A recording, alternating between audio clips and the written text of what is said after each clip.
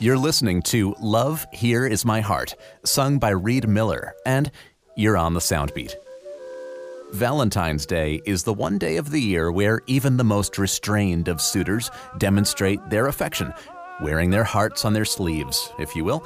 Hey, where does that saying come from, I wonder? Some say it comes from medieval Valentine's Day celebrations.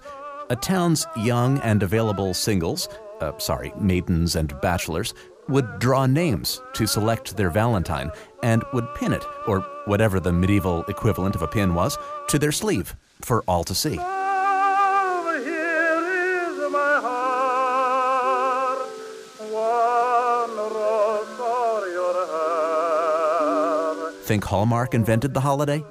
Blame Henry VIII, who made it official in 1537, and the exchange of gifts began then. It's the biggest day of the year for florists, accounting for about 1/3 of their annual business. And about 3% of Americans will buy Valentine's gifts for their pets. So, yeah. Why not wear your love for archived music on your proverbial sleeve? Like us on Facebook and follow us on Twitter at OnTheSoundbeat. Soundbeat is produced at the Belfer Audio Archive, Syracuse University Library. I'm Brett Barry.